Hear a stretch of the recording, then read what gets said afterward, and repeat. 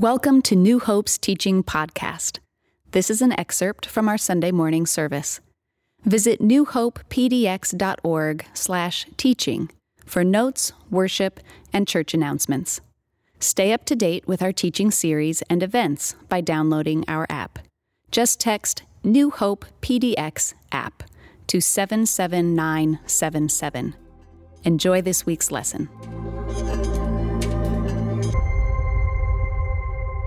Have you ever looked evil in the face? Years ago when I was a youth pastor, I took a team of students and adult leaders down to the Navajo Reservation in Arizona. We were going to do a week of work projects and kid camps. It went really smoothly. It was an awesome week until the last night. We had the girls staying in one area and sleeping bags on the floor, and the boys staying in another area, sleeping bags on the floor. And I was awakened 2:30, 3 a.m. by my wife, who was over me, which was a surprise because she was supposed to be over in the girls' area.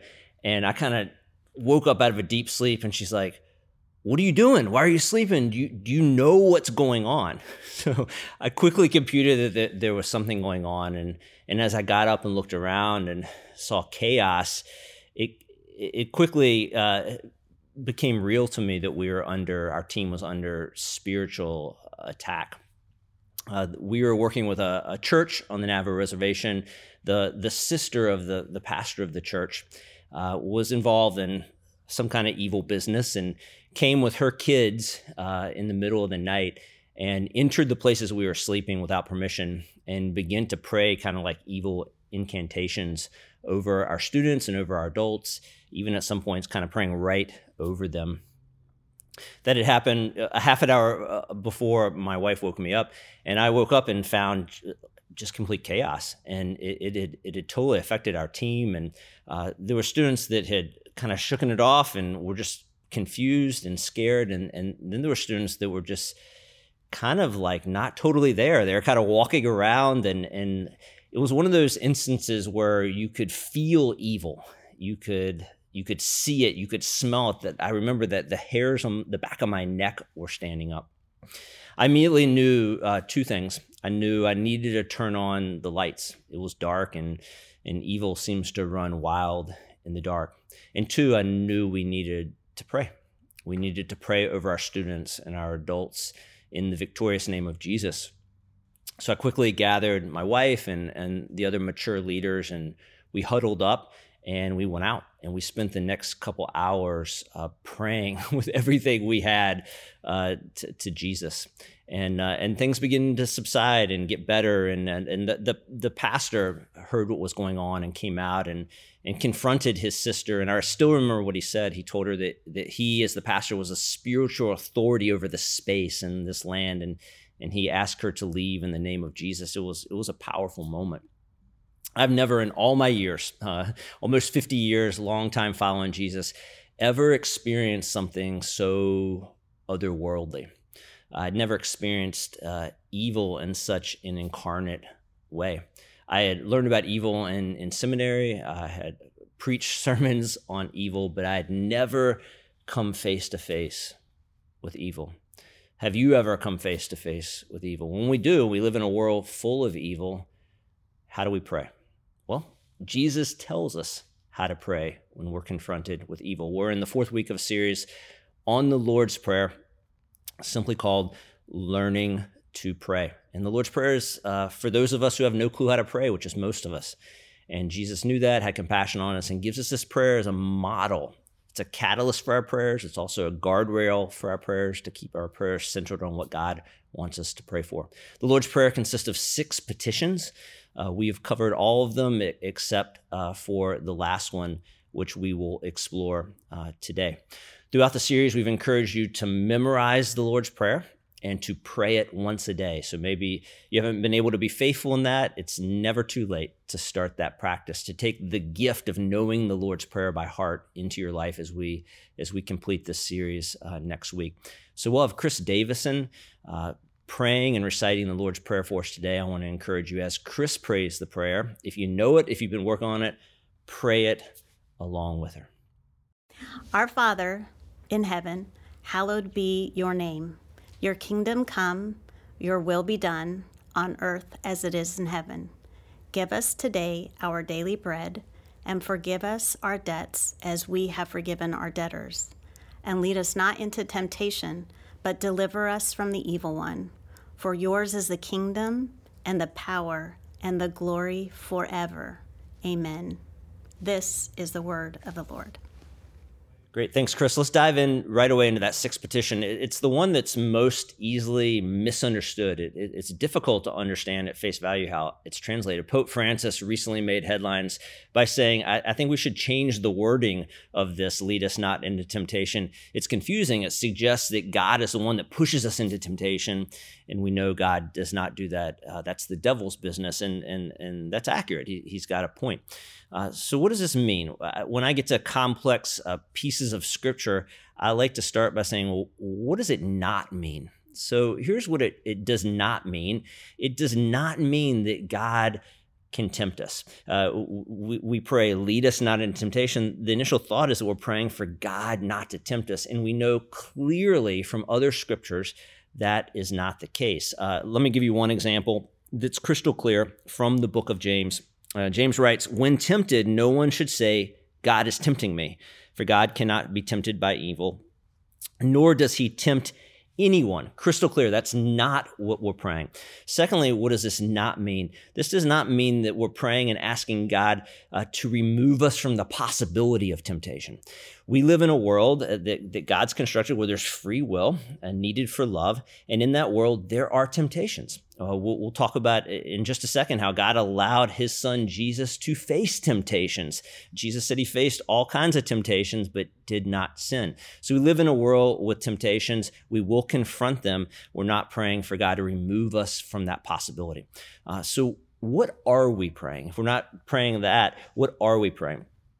Well, let's dive into that. And I think to understand, we need to get context with the book of Matthew. Matthew is one entity. It's one book, so he's writing within a context. So let's go to 2 points where the same word, the same Greek word translated tempt, is used. One precedes the Lord's Prayer, and it's when Jesus is taking into the wilderness, led by the Spirit of God into the wilderness and tempted. So Matthew 4:1 says this, then Jesus was led by the Spirit into the wilderness to be tempted. There's our word, by the devil. We can note 2 things. One, the Spirit of God led Jesus into the wilderness, but God did not do the tempting. The devil did the tempting, and thankfully, Jesus stood strong and did not bow the knee to the devil, did not give in to that temptation. Jesus emerged from the 40 days in the wilderness victorious. Second usage in Matthew of this key word, Greek word for temptation, is found near the end where Jesus is in the garden. He is facing the cross. He knows what's going to be asked of him, and it's overwhelming him physically. He's breaking down physically and literally shedding tears of blood. Picture all the forces of evil gathered, ready to descend en masse on Jesus. That's the weight of what he is facing. And then he finds his disciples and they're dozing off. And this is what he says, watch and pray so that you will not fall into, here's our word, temptation. The spirit is willing, but the flesh is weak. Jesus tells his disciples essentially to pray that they'll never face what he's about to face, the full frontal assault of hell. So what does this mean when we pray, lead us not into temptation, but deliver us from the evil one? What are we praying? We're not praying, God, don't tempt me. God doesn't tempt us. That's the devil's business. And we're not praying, God, remove us from all possibility of temptations. Jesus was tempted, but he did not sin. We're praying, God, help us, because as Jesus said, we're not Jesus. Our flesh is weak. And if we face the full frontal assault of hell like Jesus did in the wilderness and like Jesus did on the cross, we will almost certainly fall apart from God's grace and provision and presence with us. So essentially, Jesus is teaching his disciples to pray, God, deliver us from facing the same type of temptation that Jesus faced in the wilderness and Jesus faced in the garden. Essentially, at the heart of this prayer, when we pray prayers, we pray words, but there's a heart posture behind them. When we pray, lead us not into temptation, I want us to think of it as simply a confession of weakness. Jesus said that key line that's connected to that word temptation.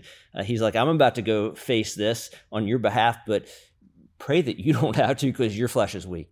So when we pray that line, lead us not in temptation, it's a confession that we are weak apart from God. One of my favorite stories is of Muhammad Ali. He was a talented and gifted heavyweight boxer, won many titles, and he kind of had this bravado and this confidence about him as well. And as the story goes, he's flying on an airplane, and they're about to take off, and the flight attendant comes down the aisle and says, sir, put on your seatbelt. And he turns to her and he said, Superman don't need a seatbelt. And she quickly responded, Superman don't need an airplane. Buckle up, sir. And it's just such a funny story and a great retort. We pray that way. We pray often, and we carry ourselves, because we're told to, with this kind of false confidence and bravado. And maybe we carry that into our prayer lives. I know I do sometimes. And I give God maybe the little small things around the edges, but I got it, God, and maybe help me with these little things. When we pray, lead us not into temptation, we're just admitting that apart from God's presence and provision, we're toast. And we're saying, God, help us when we face temptations, when we face the evil one, help us not to fall. My daughter Eden the other day, out of the blue, kind of asked me, Dad, do you know the poem Footprints in the Sand? It's kind of a famous poem by Carolyn Carty. And I remembered him when she immediately asked me, I'm like, yeah, I know that. And I'd read it as a kid and off and on through my adult life. And I'm not sure who presented it to her or where she came across it, but she was captivated by it and kind of told me the story. And if you're unfamiliar with it, or maybe if you are, look back and check it out. It's really brilliant. And essentially, it's a short little poem about a man that has a dream, and in the dream, he's walking with God on a beach, and he's kind of also like looking back at his life. And so in the dream, he's comforted when he sees the two sets of footprints, kind of God walking with him there, the presence, he's feeling good. But then as he looks closer, he's alarmed when he sees at the most troubling times of his life, the most challenging times of his life, there's only one set of footprints. So in the poem, he asked God, what's up with that? Like, why did you bail on me, when things got really hard? And God just simply responded, those were the times I was carrying you. And what a powerful image and an idea. And when we pray, Lord, lead us not into temptation, we're praying, God, carry me. We're acknowledging that in the toughest times, when we're facing temptation, when we're facing the evil one, that we need God to carry us. This is magnified and amplified in the second part of this petition when we see who's behind the temptation. The temptation is, the line is, but deliver us from the evil one. Years ago, as a youth pastor, I think I was an intern then, we took a bunch of middle schoolers whitewater rafting in the New River Gorge in West Virginia. It was a guided trip, 10, 12 people in a raft, pretty intense rapids. And we were going through the most intense one. I think it was a level 4 rapids, and they'd coach us on what to do if you get tossed and stuff like that. So we went through this rapid, and sure enough, our boat high-sided, and when that happens, it flips the boat like a pretzel, and I was in the back half, so me and the whole back half got thrown out into this really raucous rapid, level 4 rapid. I still remember it. This is 40 years ago, 30 years ago, and I came up immediately and hit my head on the bottom of the raft, which was frightening. The next time I bobbed up, I was maybe 12, 15 feet away, going the other way, kind of getting busted up against the rocks. And I remembered at that point, the God said, if you get thrown out, look to the raft and I'll throw a life preserver. So I remembered that, and I looked kind of in anguish to the raft, and sure enough, there's the faithful guide with the life preserver. He saw me, he looked at me, he pointed at me, and he threw it. I grabbed a hold of it, and they pulled me to safety. This word deliver us, the Greek word literally means to rescue. It's a powerful, impactful word. It's not like, hey, help me along the edges of my life with these sort of non-consequential things. It's a full-on rescue mission. That's what we're asking. We're prayed to be delivered. It's not a minor thing. When Jesus' earliest followers would have heard this line, they would have instantly thought, because most of them were Jewish, they would have thought of the 400 years that God's people were enslaved in Egypt, and they would they would remember Moses, let my people go, and being set free in the exodus of God's people. But as we track that story, they would also remember and know that after they spent 40 years in the wilderness, they made it into the promised land, but they quickly lost their way. And we're told in the history of God's people that once they made it to the promised land, that they pretty quickly went to follow evil, demonic forces and foreign gods that just ripped the nation apart. They got free from physical enslavement and entered spiritual enslavement.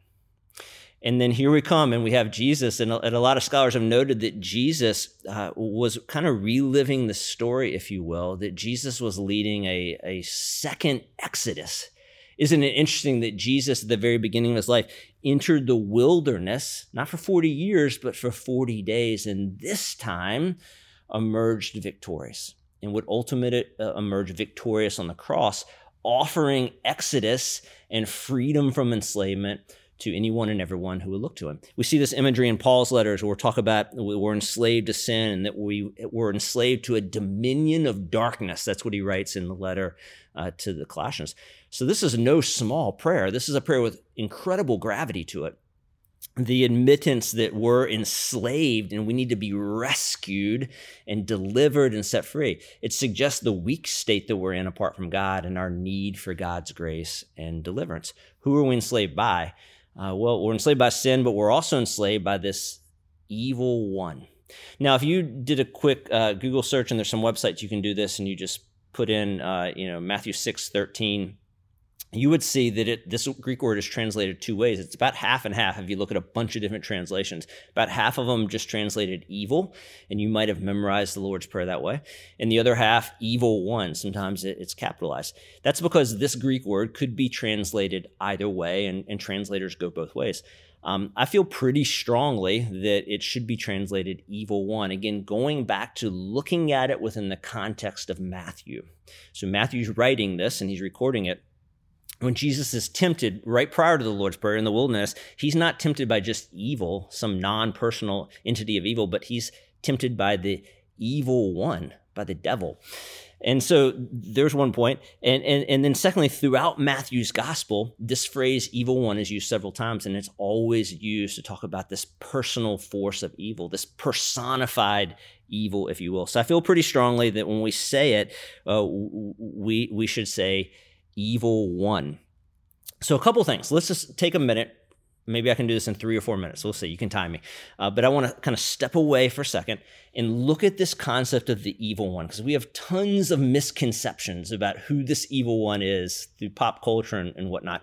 So I just want to step away and just kind of look at this phrase and this personification of evil across Scripture, and then we'll come back and input that into our prayer.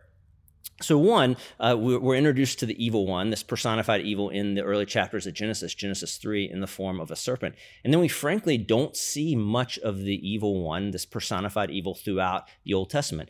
Bits and pieces, glimpses, but not a lot. I mean, there's plenty of evil. The evil one emerges, though, all over the pages of the New Testament. You can kind of look at the evil one as the villain of the New Testament, the adversary of Jesus, the literal anti-Jesus or anti-Christ. So here are 4 primary names for the personified evil, if you will, this person of evil, this person behind the evil that the New Testament writers use. I could give you tons of citations, but I tried to focus on Matthew where I could. So one is Satan, and the Hebrew word Satan is this is a transliteration of that, and Satan in the Hebrew word often isn't this personified evil, capital S. It just means adversary, an adversary. But the writers of the New Testament bring that in and transliterate it into this Satan, this personified evil. It's used 36 times, and this Satan, as we say it, has a kingdom. That's kind of the key component of the Satan. Secondly, devil. We're familiar with that. Devil literally means slanderer, the adversary of Jesus in the pages of Scripture. 3, Beelzebub, which means prince of demons. And then 4, the term used in the Lord's Prayer, the evil one. And that's used 12 times in the New Testament. Some other descriptions of this personified evil or the evil one. The tempter, father of lies, disguised as an angel of light, the enemy, ruler of this world, prince of the power of the air, God of this world. We're clearly told in the story of the New Testament that Jesus and this evil one are going head to head in this titanic battle. And Jesus prophesies in Luke of a scene of Satan falling like lightning from heaven. And that's what's going to happen is the kingdom of heaven comes to the kingdom of earth. Jesus will defeat Satan. Jesus will defeat the evil one. We see that in the final pages of Scripture, in this titanic battle between good and evil.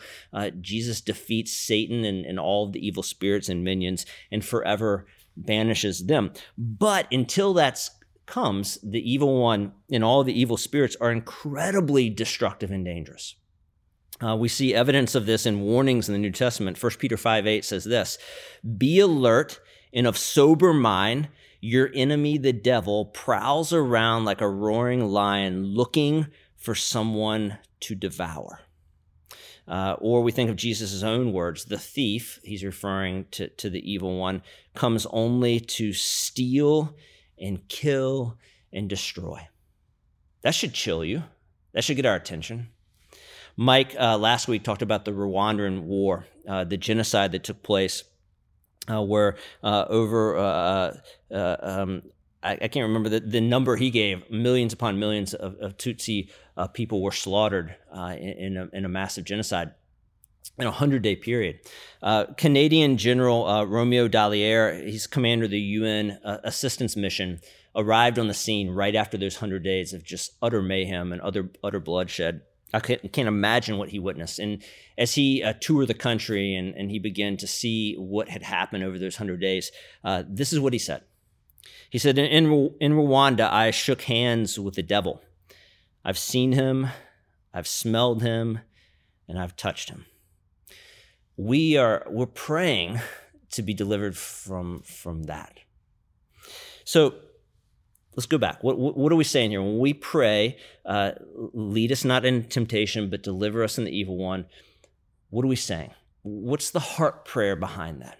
The heart prayer is this. We're acknowledging that there is evil within. In Jesus' terms, the flesh is weak. G.K. Chesterton, a British author, writer, pretty funny guy, astute theologian, he's quoted a lot of it. He said once, the idea that there's sin embedded in the human heart is the one Christian theology that can be proved. I mean, it's on full display everywhere. It's certainly on full display in my life. Jesus said the things that defile us come out of our heart. The Apostle Paul, well into his life of following Jesus, says this, "So I find this law at work. Although I want to do good, evil's right there with me. For in my inner being, I delight in God's law, but I see another law at work in me, waging war against the law of my mind and making me a prisoner," there's that enslavement metaphor, "of the law of sin that is at work within me." There's evil within. When we pray, lead us not in temptation, we're saying, my flesh is weak. I need to be carried, God. If I go toe-to-toe with the evil one in temptation, I'm toast. Help me. There's evil within. But we're also, as the second half of the petition plays out, we're acknowledging and recognizing that there is evil without. In the first century context, I'm studying a lot of this in the doctorate program I'm going through right now. The first century Greco-Roman world in which the earliest followers of Jesus grew up, in which Jesus taught and lived, there weren't like religions or this person's spiritual. Everybody was spiritual. Everything was a religion. There was tons of gods everywhere, and they believed in there was really kind of not much of a barrier between the supernatural world and the natural world. It was really hard to find an atheist. They were well aware of evil and goodness and supernatural entities and all of that. Archaeological evidence, relatively recently, we found evidence that the earliest Christians would write on little pieces of paper this petition, Matthew 6:13, and we assume that they did that because they would put it in their pocket and take it with them, well aware of the world they were walking into, as a reminder of what is at stake. One of my favorite little books growing up as I began to understand some of these concepts is by C.S. Lewis, called The Screwtape Letters. Some of you may have read the Screwtape Letters. Some of you, if you have, you need to go back and read it again. If you've never read the Screwtape Letters, my pastoral challenge and homework assignment to you is to go find it and read it. It's very short, very provocative, and brilliant. So in the preface to the Screwtape Letters, and essentially it's a series of letters, fictional letters, obviously, between kind of this chief demon Screwtape and his apprentice Wormwood on how to operate effectively as a demon. Here's what Lewis says in the preface. I think it's brilliant. He says, there are two equal and opposite errors in which our race can fall about the devils. One is to disbelieve in their existence. The other is to believe and to feel an excessive and unhealthy interest in them. They themselves are equally pleased by both errors and hail a materialist or a magician with the same delight. So what Lewis is saying is that when it comes to the supernatural realm and the existence of the evil one and evil spirits and evil, we can make two mistakes. We can overestimate the power of the evil one, or we can underestimate the power of the evil one. We can overestimate by just living in utter fear. We get out of bed in the morning and we're just thinking there's demons everywhere and we have no chance and we're just balled up and we're a mess.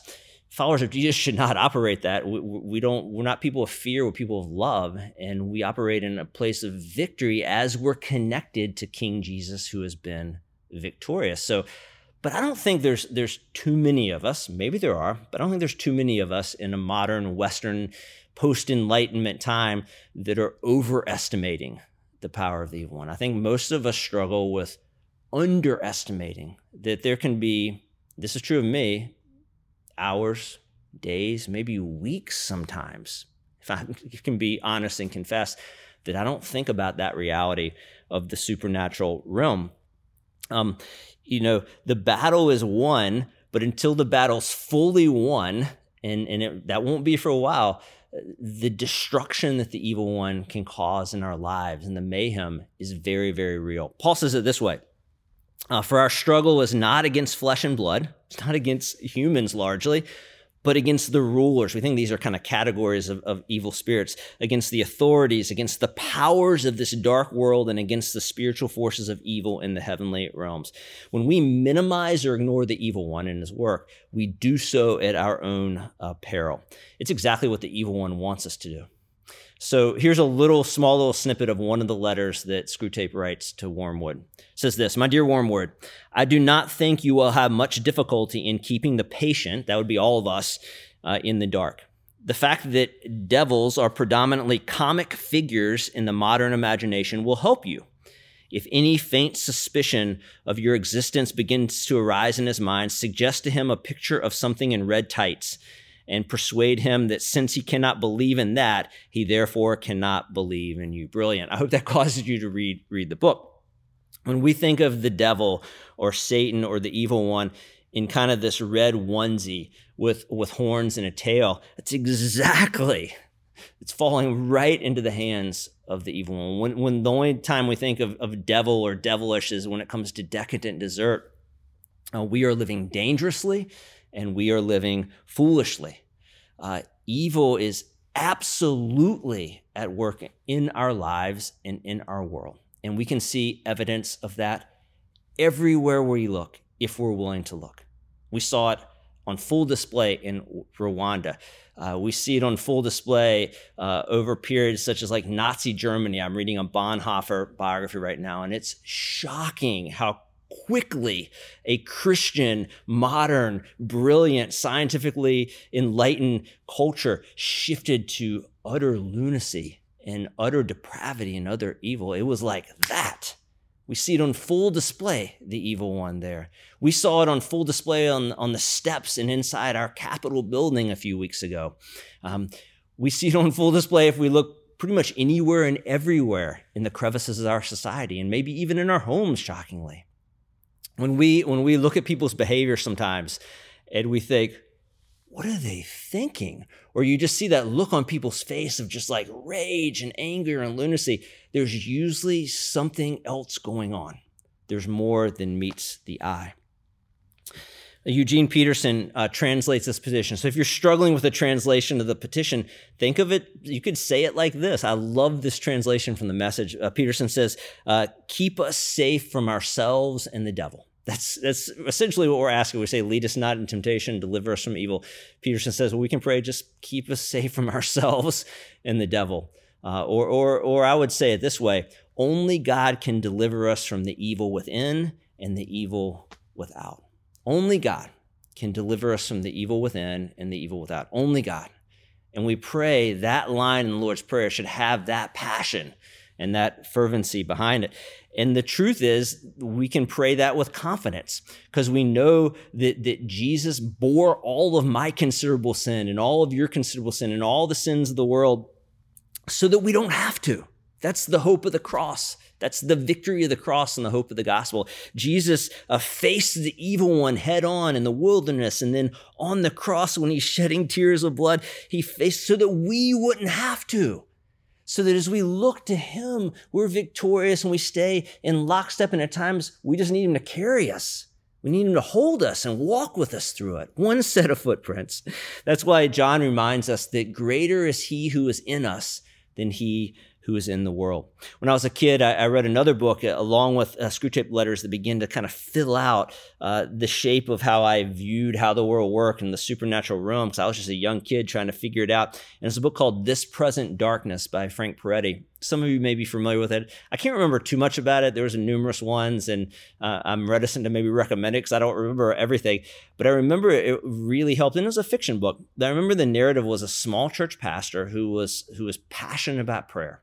And the small church pastor was on his knees and on his face before the Lord for his people, for his family, constantly. And as a pastor now, bearing that weight, I think about that all the time. At a young age, it helped form out in my mind what it was like to pastor.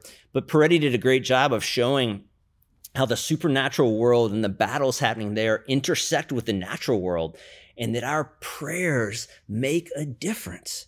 I don't understand how it all works, but our prayers affect what's going on there in a powerful way. So saying this line and admitting the existence of evil and the evil one and the destructive work in our world should be a catalyst to pray. Back to that night on the Navajo reservation, it was chaotic, and I'd probably be lying to you to say at points I wasn't maybe a little scared, but to be honest with you, once I kind of felt the hairs raised on my neck and I sensed the evil that was going on, kind of that pastor protector side of me came to life. And I remember peace that passes understanding. That's why I'm confident the Holy Spirit was there that night. And I remember, as I said at the top of the message, that we just needed to pray.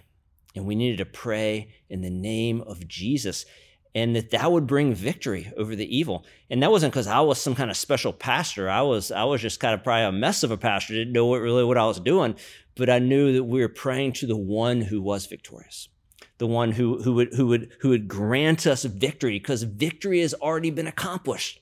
So essentially, when we're praying, deliver us from evil, we're praying with confidence because, in effect, Jesus already has. We end the Lord's Prayer, when we say it at least, with this doxology, for yours is the kingdom and the power and the glory. I don't know how many of you have noticed, but it's not in most of your Bibles. Maybe you haven't noticed that. Most of your Bibles have a footnote, and you can go there now and click on it, and it'll show it there, but it's not in there, and it's been removed from most of our Bibles. So really quick on that, that's because it's not in the very earliest and best Greek manuscripts we have. And that's a whole nother topic. So it got removed. But so how did that make its way in? It is in some Greek manuscripts from like the 5th century and on. Here's what we think happened. Here's what scholars think happened. Is that it was typical in Jewish prayers when you would say a prayer publicly to have a doxology that you tag on the end. So this Lord's Prayer was really meant to be prayed publicly, and the early followers of Jesus prayed it publicly all the time. We know that from the Didache and other early church documents. And so we're thinking when they were praying it, as most of them were Jewish and came from a Jewish heritage, they tagged a doxology on the end of it. And doxologies are just kind of giving glory to God and ending on the high note. And this doxology if it sets your mind at ease, comes from Scripture. It comes from 1 Chronicles 29, 11 through 13. So I guess my point is, even though it's not in Matthew, it is in some later manuscripts. I think it's totally appropriate when we say the prayer together, and we have been, to say the doxology, to join with this long history that calls God our Father. And we pray on this prayer of victory. And it's definitely fitting coming off this line, but deliver us from the evil one. For yours is the kingdom and the power and the glory forever. When we pray that and we reflect back on the prayer that we're praying, we are acknowledging and we're praying that our Father is the one who is bringing heaven to earth, that our Father is the one who gives us daily bread, that our Father is the one who forgives my debts and your debts and equips us then to go out and forgive the debts of others, that our Father is the one that keeps us from falling in the toughest times, even carrying us if need be. And our Father is the one who delivers us from evil. Hallowed be your name. And all God's people said, yeah. Let's pray. God, thank you so much for your goodness and your grace and your faithfulness to us that's on full display in this petition. When we pray, lead us not into temptation, but deliver us from evil, we're acknowledging the evil within. We're acknowledging, as Jesus said, oh, your flesh is weak. And God, when we're praying, deliver us from the evil one, we're acknowledging the potential that we can become enslaved by the dominions of darkness. And we can't go toe to toe with the evil one, but in you, we are victorious. And in you, you will deliver us because you have delivered us, God. And so we pray from a place of weakness, but also a place of strength and also a place of incredible victory, God, that was had in your Son, Jesus, on the cross on my behalf and on our behalf, God. God, as we reflect back on this prayer, I pray that this prayer would sink deeply into our bones and would form us and shape us to become the type of people that you have created us to be for your glory, God. We pray this in Christ's name. Amen.